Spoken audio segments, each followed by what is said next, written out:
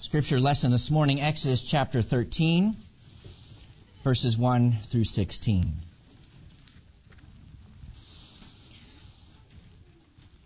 And Yahweh spoke to Moses, saying, Sanctify to me every firstborn, what breaks open every womb among the children of Israel, among man and among beast, it is mine. And Moses said to the people, Remember this day in which you came out from Egypt, out of the house of bondage. For by strength of hand Yahweh brought you out from this place. And no unleavened thing shall be eaten. This day you go forth in the month Abib. And it shall be, when Yahweh shall bring you into the land of the Canaanite, and the Hittite, and the Amorite, and the Hivite, and the Jebusite, which he swore to your fathers to give you, a land flowing with milk and honey, that you shall keep this service in this month.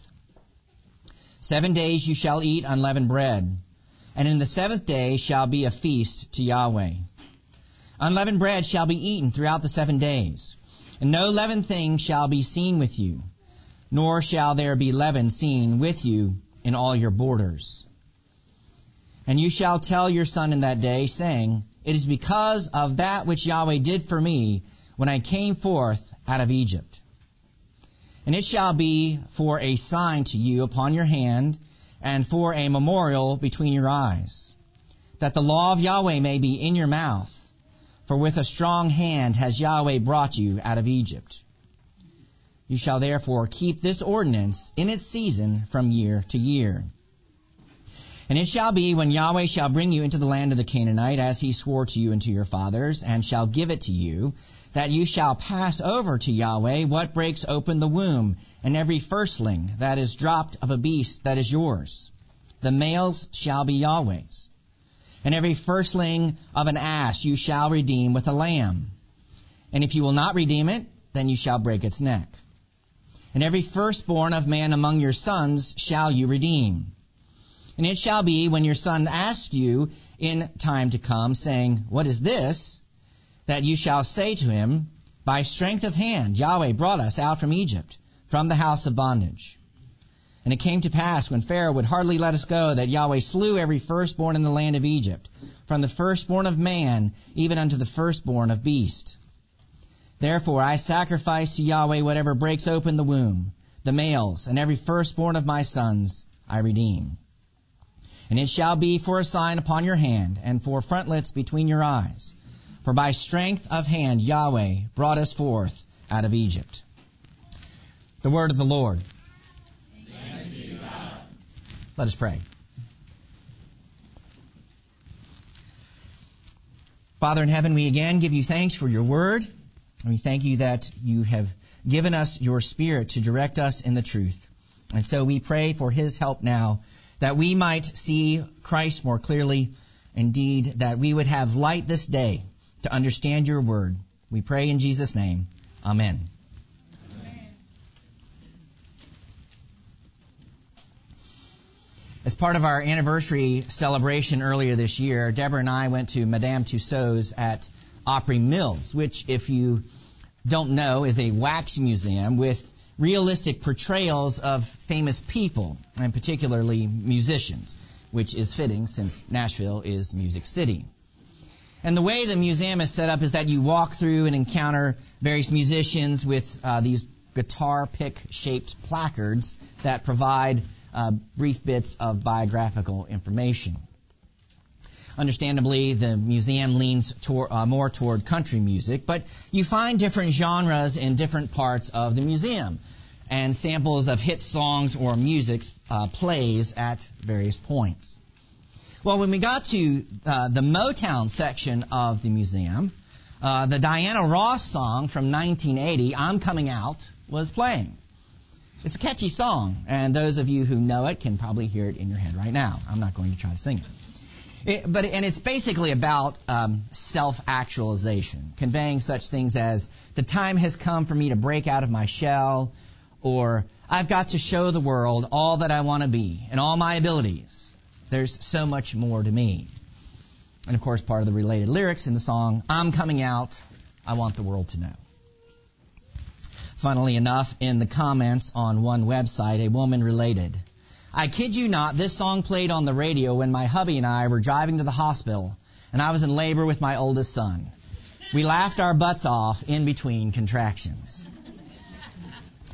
Well, you might be wondering what this particular Diana Ross song has to do with Exodus 13, which is fair.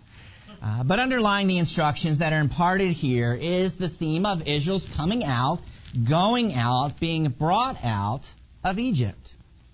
7 times the same verb is used in various tenses, which does cause it to get a bit obscured when translated into English.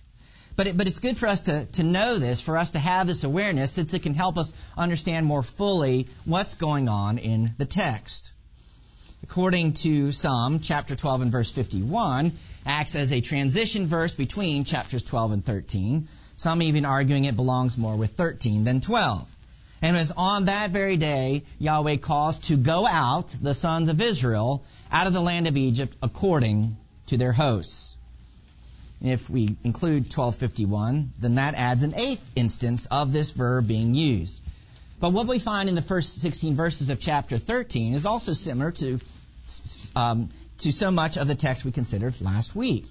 You'll recall that the 10th plague and actual Exodus almost seem to receive less attention than the stipulations for who is allowed to keep the Passover and how it is to be kept. As if there's more concern for establishing Israel's liturgical life than for giving some of the nitty-gritty details we might prefer. And that general demeanor in the text continues with what we read about here, with the consecration of the firstborn and the feast of unleavened bread. Well, we might rightly wonder what some of this can possibly have to do with us and our faith and who we are as the church, but trust that connections, the symbolism and implications of the text will become clear as we make our way through. So verses 1 and 2. And Yahweh spoke to Moses, saying, Consecrate to me all firstborn, firstlings of every womb among the sons of Israel, both of men and cattle, to me he is. So Yahweh makes a statement to Moses, and nothing else is said. No details are given by Yahweh to Moses, just this statement that all firstborn, literally those who first open a womb, man or beast, are to be consecrated, sanctified, holy, set apart to Yahweh. More specifically, firstborn males are in view, so for firstborn for a husband and wife as a daughter, she wouldn't be set apart in this fashion. Another passage of Scripture that helps to shed a little bit of light on what's going on here is Numbers 3:13, where Yahweh instructs Moses, For all the firstborn are mine. On the day that I struck down all the firstborn in the land of Egypt, I consecrated for my own all the firstborn in Israel, both of man and of beast. They shall be mine. I am Yahweh. Now this sets up an interesting contrast of firstborns, which we'll expound upon later. But in Numbers, there's a clear contrast of the firstborn of Egypt who were killed and the firstborn of Israel who were consecrated. So we have this instruction from Yahweh to Moses in verses 1 and 2. But then in verses 3 to 16, the instruction is from Moses to Israel, beginning in verses 3 and 4. And Moses said to the people, Remember this day which you came out of Egypt from the house of slaves. For by strength of hand Yahweh caused you to come out, to go out from this place, and was not eaten the leaven.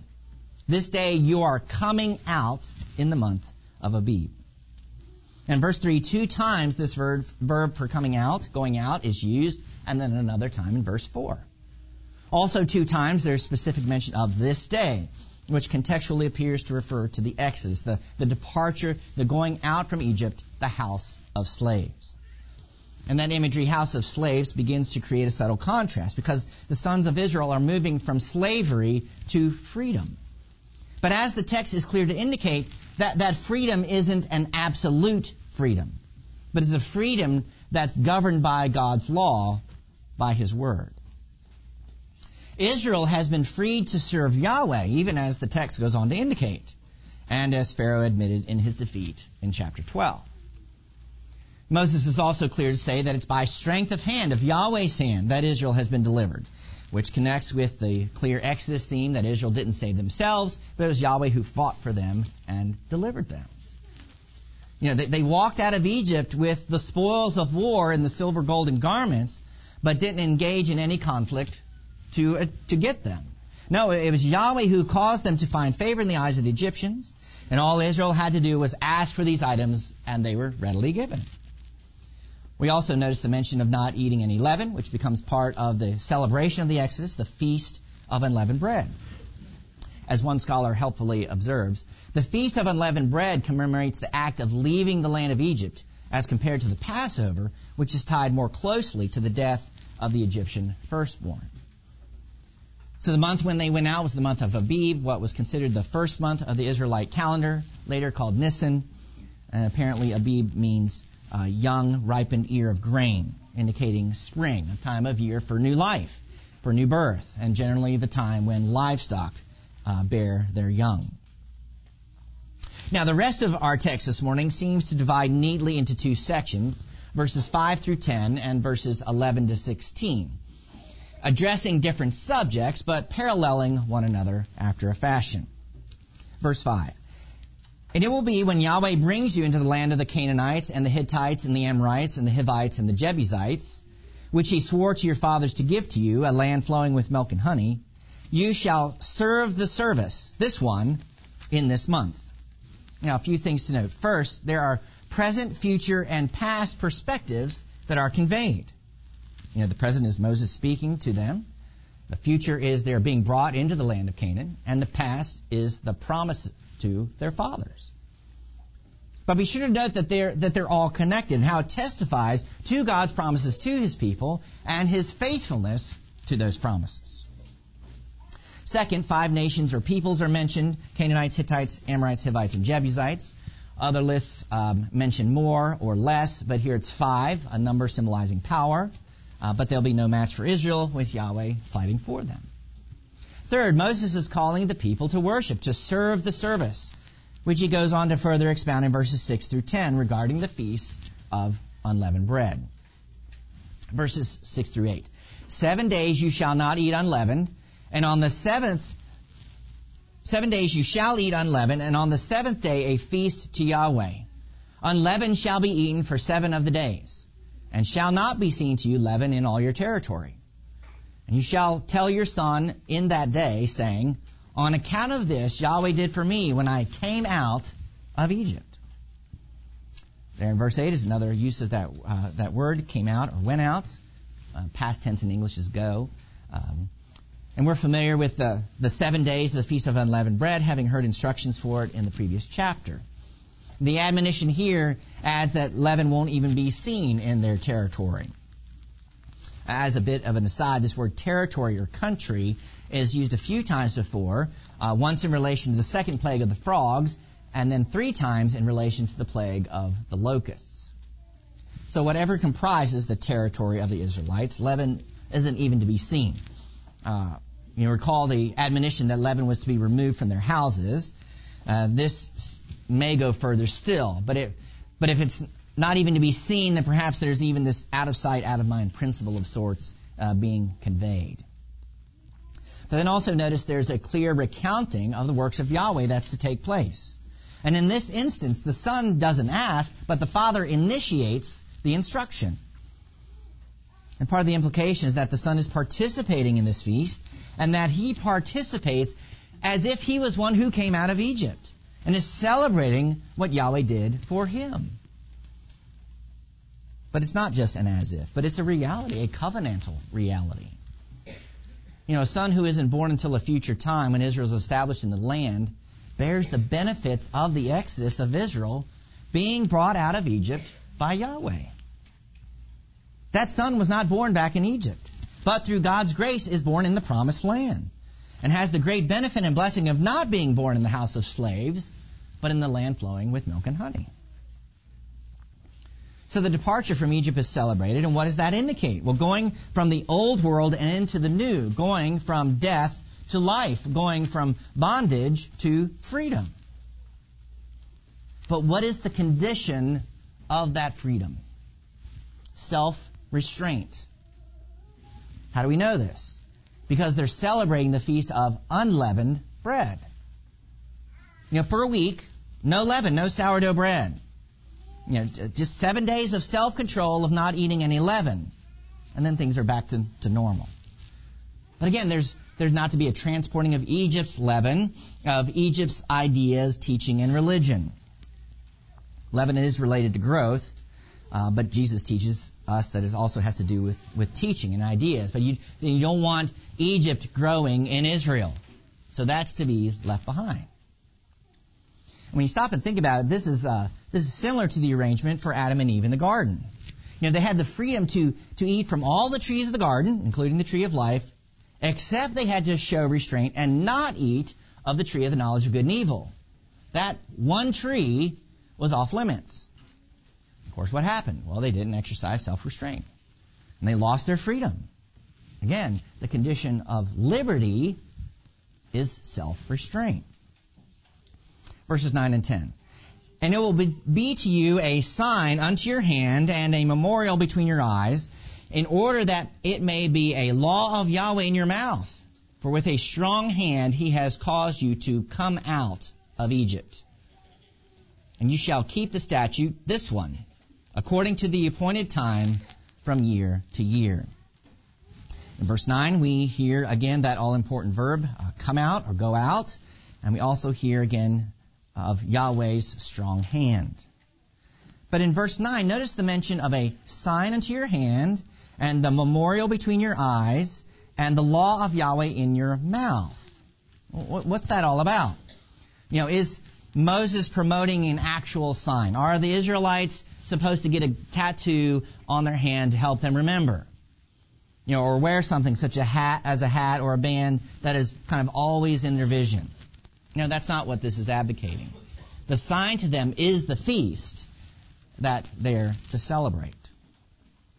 So what does the hand relate to in Scripture? Well, it relates to power, but also to doing. You work with your hands. Hands are equated with action. And so their lives were to be lived in the reality conveyed in the feast. Their actions were to be dictated by it. What are eyes in the Bible? Well, for one thing, they're organs of judgment. And so a memorial between the eyes would indicate that they're viewing the world properly. And so they're viewing the world properly through the realities conveyed in the feast. And then the third element, that it may be a law of Yahweh in your mouth. What does that indicate? Well, that they'd have the right confession, that they'd speak the truth according to God's law, that their words would be governed by it, even as it relates to the realities conveyed by the feast. And the feast, this yearly worship service that was to be kept, had plenty of application, as it was to govern their hands, eyes, and mouths, that they'd been granted freedom from Egypt unto service to Yahweh, and that their lives were to reflect this reality. Well, that brings us to the second section in verses 11 to 16, and notice how it begins. And it will be when Yahweh causes you to go into the land of the Canaanites, as he swore to you and to your fathers, and he will give it to you. So the promise of the land is reiterated, and this time only the Canaanites are mentioned, though they're often used as representative for all the other tribes. Verse 12, and you shall pass over all the firstborn to Yahweh, and all the firstborn offspring of cattle, which are your males, to Yahweh. Now, immediately you're hearing perhaps some different wording than what you may be reading in your Bible, but the text makes use of the same verb, pass over, that's used in chapter 12 and verses 12 and 23, when the Lord passes over the land of Egypt. And of course, the text is indicating that the Israelites are to pass over their firstborn males to Yahweh. And so part of the connotation is one of dedication or giving them over. But certainly we're to make the literary connection between the Passover language that's used and the Passover itself and the language that's used in the previous chapter. Again, firstborn sons of men and cattle are in view, and they're clearly to be to Yahweh. They are to belong to Him. So keep that Passover language and imagery in mind, and then let's listen to what's next in verse 13. And every firstborn of the donkey you shall redeem with one of a flock. And if you do not redeem, you shall break its neck. And every firstborn man in your sons you shall redeem. Now, the one of a flock language takes us back to the early verses of chapter 12, and the freedom the Israelites had to choose a lamb or goat for their Passover meal. It's the same wording here. But what's the deal with these donkeys? Well, donkeys were unclean animals. But they were also useful and became the transportation for royalty later in Israel's history. So they're not just dumb old donkeys, but they need to be redeemed or ransomed. We find similar language in more detail in Numbers 18 and verse 15 and following, but there's the practical aspect of not wanting to kill a firstborn donkey. And so the Israelites would have been much more likely to sacrifice a sheep or goat on its behalf. And as the last part of the verse states, every firstborn son had to be redeemed.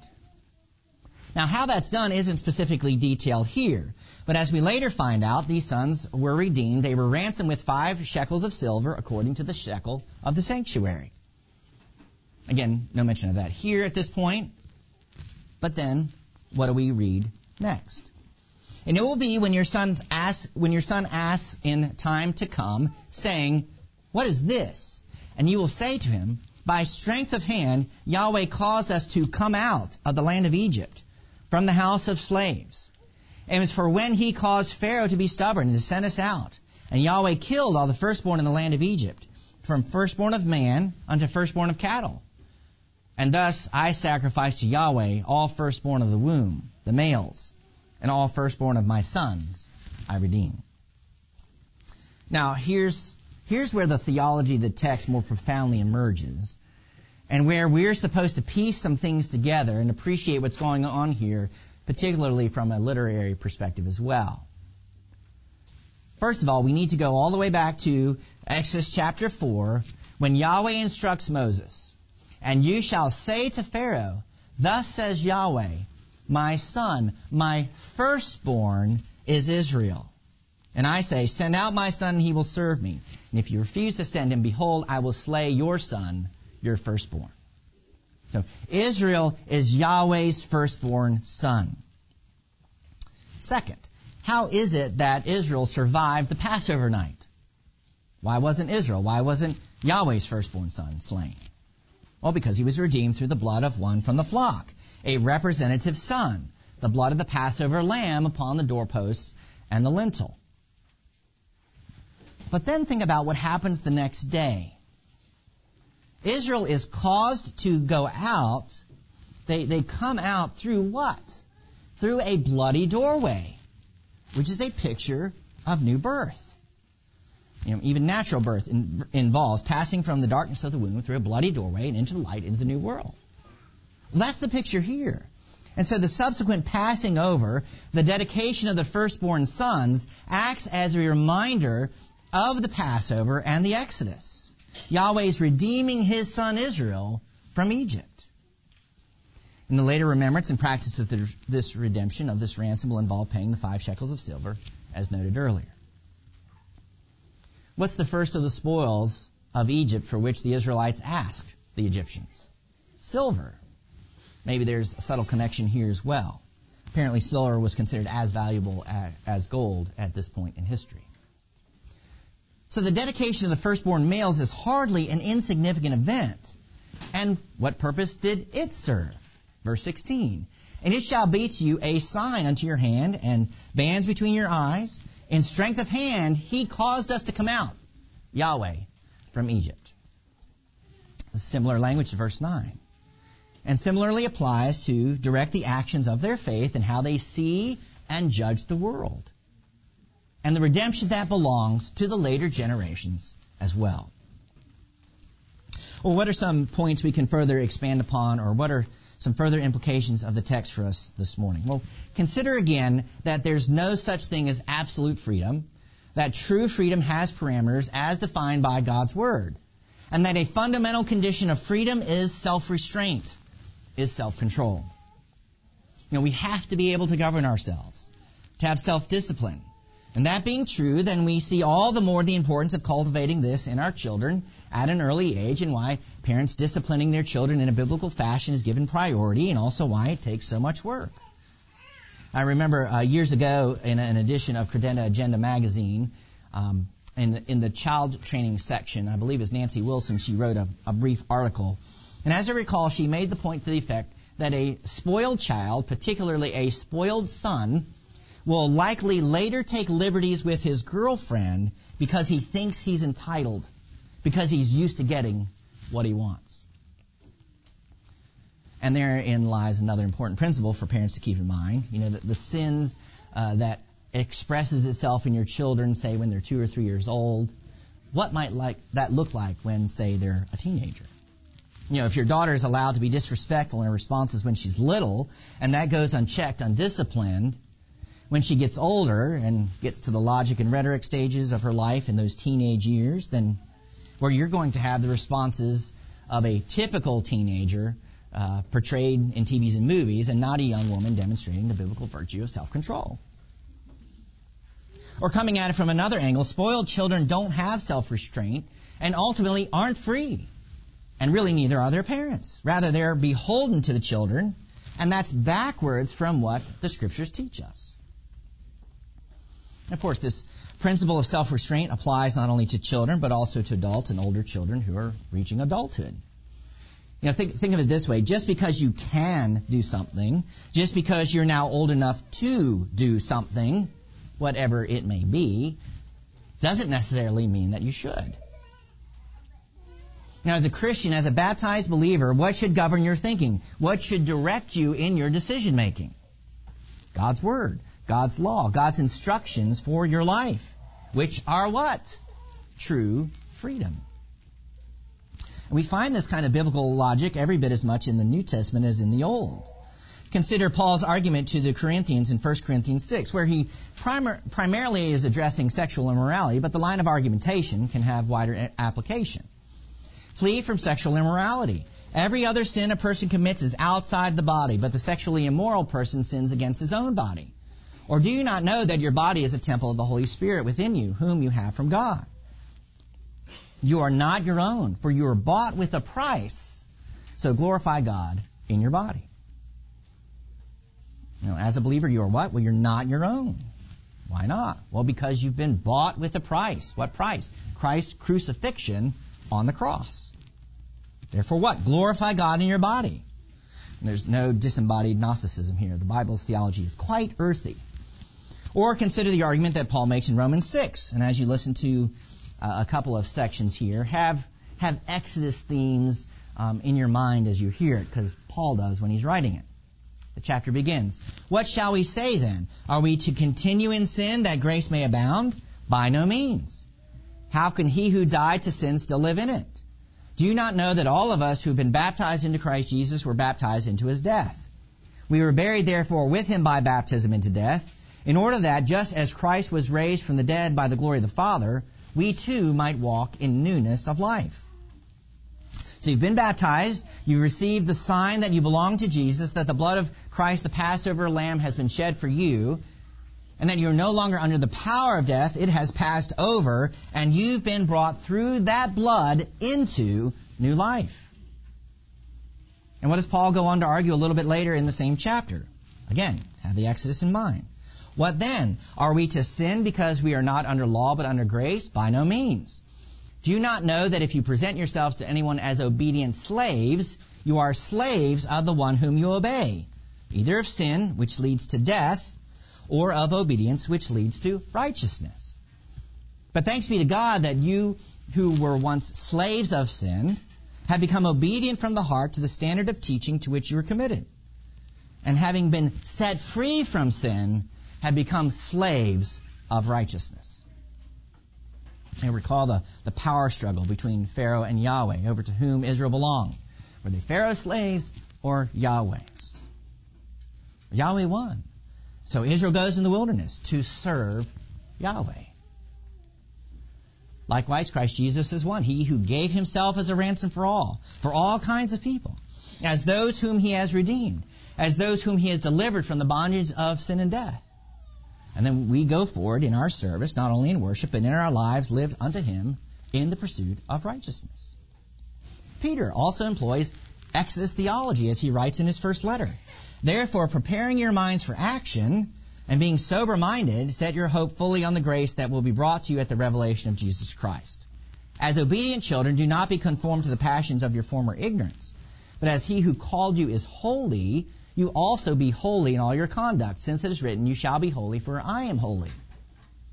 See, Peter's calling them to live in a certain way in light of their salvation in Christ. And what's it mean to be holy? To be set apart, to be consecrated. The apostle continues, and if you call on him as Father, who judges impartially, according to each one's deeds, conduct yourselves with fear throughout the time of your exile, knowing that you were ransomed from the futile ways inherited from your forefathers, not with perishable things such as silver or gold, but with the precious blood of Christ, like that of a lamb without blemish or spot. See, you've been ransomed, you've been redeemed, and so that automatically means that you pursue the life, the new life to be lived in accordance with God's Word. And unto this life we too have been given signs, haven't we? That should direct our actions, that should govern how we view the world, as well as the confession that we make and the speech that comes from our lips. Baptism means that we're accepted, and our baptized children are also accepted. And we instruct them in the realities of the redemption that is theirs, not only when they ask, but even actively telling them what is true of them and who they are on account of Christ. And we are all consecrated unto the Lord. We're all like the firstborn who were set apart. And why? Well, because of Christ, the Passover Lamb, the Son of the herd, on account of whose blood we have acceptance. Still more, we have the weekly sign of the Lord's Supper, which further confirms these realities, even as Jesus himself is the new covenant meal in the bread and wine. We eat and drink, very bodily actions, reminding us not only of Christ's own incarnation, taking on flesh and blood, but which also affirms to us that we work out our salvation, that our faith is to find expression in what we say and do, and even how we view the world. You know, if you think the world is going to hell in a handbasket, then the logical conclusion is that you might as well not do much while you're here and just hunker down until you die. On the other hand, if you believe, as you should, that Jesus is the King, to whom all authority in heaven and on earth has been given, then there's a myriad of ways for your faith to find expression in this world. That's been turned right side up by the work of Christ, which is to be reflected in your life lived unto Him in obedience to His Word and for His glory. For the better part of 2,000 years, the church, Christians, are those coming out, going out into the new creation, the new life on this side of the earth, on this side of the death, resurrection, and ascension of Jesus, empowered by the Holy Spirit. And we want the world to know the truth of this good news of redemption. Let us pray. Our Father and our God, we thank you for your word again, and we thank you for the life that we have in Christ, for the signs that you have given to us. Indeed, may our faith be more fully directed in the truth of your word, and press it evermore upon our hearts. May it bear fruit in our lives to your glory, and for the building up of your church, and for the growing of the kingdom, of your kingdom, to the ends of the earth. We humbly ask in Jesus' name. Amen.